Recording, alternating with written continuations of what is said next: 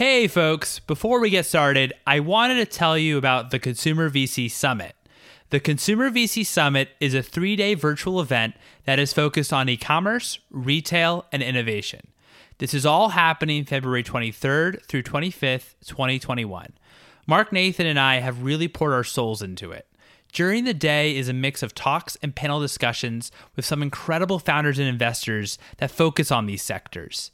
In the evenings, we're going to be throwing networking events, and if you're a founder, you'll also have access to mentoring sessions, which means you'll meet 3 investors or industry professionals for feedback about your business. All of our talks and panels will also be available for replay with a ticket. Please check out summit.theconsumervc.com and enter ConsumerVC for a 20% discount.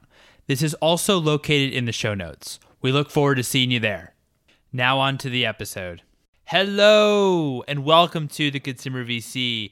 I am your host, Mike Gelb, and on this show, we talk about the world of venture capital and consumer-facing startups. Over the holidays, we're going to be releasing highlights from past episodes from this year every morning of Hanukkah and each day during the 12 days of Christmas.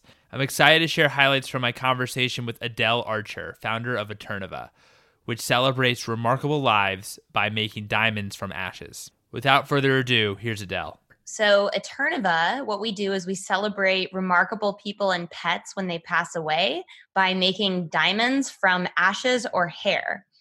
Now, as you can imagine, that's probably not something that you would ever expect getting into. 10-year-old Adele and say, what do you want to be when you grow up? But, I think it just more than anything, when you look back on your life, sometimes there is a common thread that connects it all. And so, for me, I have my MBA in entrepreneurship, knew I was going to be starting my own company, and I worked in tech for a couple of years. And originally the company that I was working on was a lab-grown diamond company. Just thought that was really interesting technology. And as we were starting this company, though, I had a really close friend and my business mentor actually get diagnosed with pancreatic cancer, and she passed away. So total personal side of my life was trying to figure out how to honor Tracy and, I think when you lose someone really remarkable, you go on a quest. You're like, what can I do that is really deserving of her? So probably 5 months of research, did not find anything, and was just blown away by just what felt like a total lack of options and lack of innovation. And, it was just shocking to me how little has been done in this space, for something that affects all of us. So it was really over dinner one night with a diamond scientist that he even mentioned that this could be done. There was one company that was doing it at the time. I went to go start the process completely as a customer.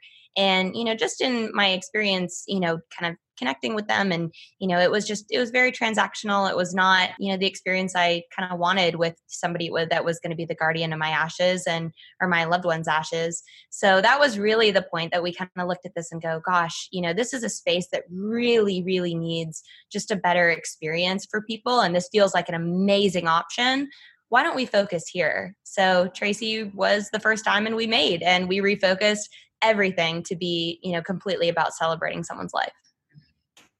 That's amazing and really inspirational how you took a really close friend's death and made it, an experience for you that you can remember and cherish for years to come. Talk to me a little bit about how you think about consumer attitudes and cultural traditions around death has changed a bit over time, and what opportunity did you see in this market? A lot of great businesses are built when you are the customer to start out. You're just so intimately aware with what the pain points are that you're solving.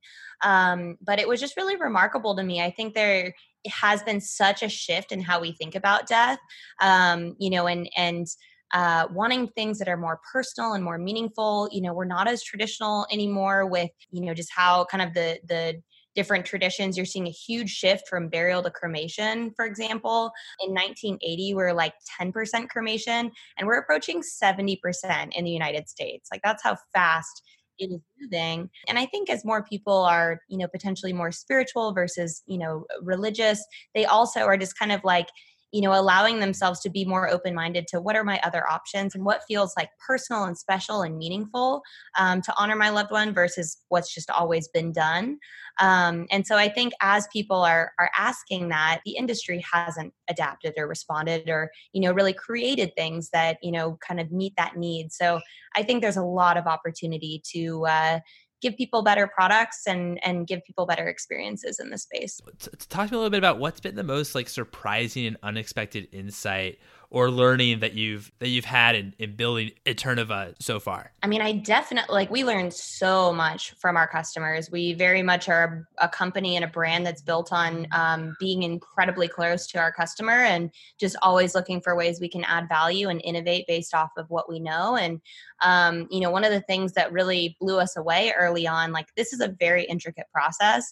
On average, our diamonds take about 7 months to create. It's completely a custom made diamond from your loved one's carbon. And so we weren't sure, whether that was going to be perceived as long or not. And what we ended up finding was that, kind of starting out, we were sending pictures and videos and updates and just trying to like be as transparent as we possibly could.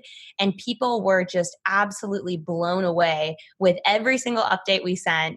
They'd be like, oh my God, like I'm at work and I was crying and I showed everyone around me and I emailed it to my whole friends and family. And we're just like, man, they are getting so much value out of these updates. What more could we do? So we started really kind of upping the ante around, just the experience that we were giving people and, videoing everything and kind of productizing those videos and designing them to be shared socially. And I think that was just a really important insight, early on is like, no, the lead time did not matter to people at all. If anything, they wanted an experience. And what we learned was like, as we kind of built up more and more of this experience that we were giving, that was parallel processing with someone's grief. And they had something positive to look forward to over a period of time that otherwise they would have nothing to look forward to, losing the most important person in their world. And that was something that rallied their community in a way that like it kept people talking about that person, which wasn't happening when, you just have a one and done funeral and everyone goes home and stops talking about the person. So I think the experience is what we didn't expect to be as valuable and as important, to our process as the diamond itself. How you were thinking or finding product market fit. It was a very interesting way to start a company because, obviously I was insanely motivated to figure this out because I wanted a diamond for Tracy, darn it. And so, I think that was really great is designing the process and designing the experience that you would want to have. So had to go through a process of completely scientifically validating the process, tested her ashes for carbon content, then went and found the absolute best scientists we could be partnered with across every step of our process. And, that kind of took us all over the world really to partner with the absolute best. So, setting this up was very intricate and very challenging, but something that I was relentless and we were relentless in making happen. But then, once we kind of had proved it all out, then it was a matter of putting together a website and seeing, okay, well, is my need actually reflected in the broader world? And it was just amazing. I mean, it was just an immediate product market fit. Our first customers, were buying our largest diamonds, I remember our first customer, he did it for his daughter, who he had lost, at 19 years old, and it was him and his wife. And that was just like the most meaningful first sale you could have. And so what was really amazing about, or what is amazing about our model is that, we have an inverted cash model. So, we receive payment upfront and then we don't have to incur most of our costs, our COGS, until later in the process. So it allowed us to actually, be able to self-fund in the beginning. And I just think that that's such a wonderful experience for any entrepreneur, because you really have to think about where every dollar is going and make every single dollar count and make every single dollar make you more dollars. So that's something I didn't realize in terms of cash flow. That's actually a really good like position to be in. Did you have a particular strategy for Shark Tank, or like what also compelled you to apply? Yeah, absolutely. Well, we were actually recruited on the show. So that was kind of, yeah, cool experience. Thank you. And Yeah, it was, you definitely want to go into Shark Tank with a strategy, I would say. I think it's not for everybody's business. You certainly are not getting the best deal terms that, that you would go get on the market. But I think, if you are a company that, benefits from or needs to raise awareness, in our case, a lot of people don't even know that this is something that you can do. So this is a wonderful way to share and to educate. We're also an incredibly word of mouth friendly business. On average, when somebody hears about us, they tell 20 other people about us. And there's 7 million people that watch Shark Tank. So, 7 times 20, okay, like I feel like the math makes sense, to go do this. And, going into it, I feel like if I am to advise anybody going onto it, you really want to know kind of what your parameters are of, deals that you will and won't take, but, optimizing to take a deal.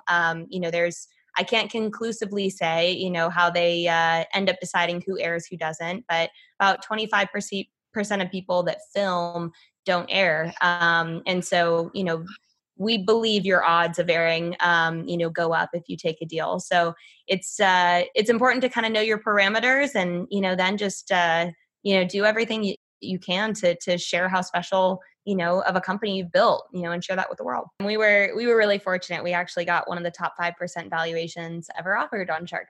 So that was great. Amazing. Congratulations. That's fantastic. And there you have it. If you enjoyed this, I highly recommend checking out Adelle's full episode. Thanks again for listening, and happy holidays, everyone.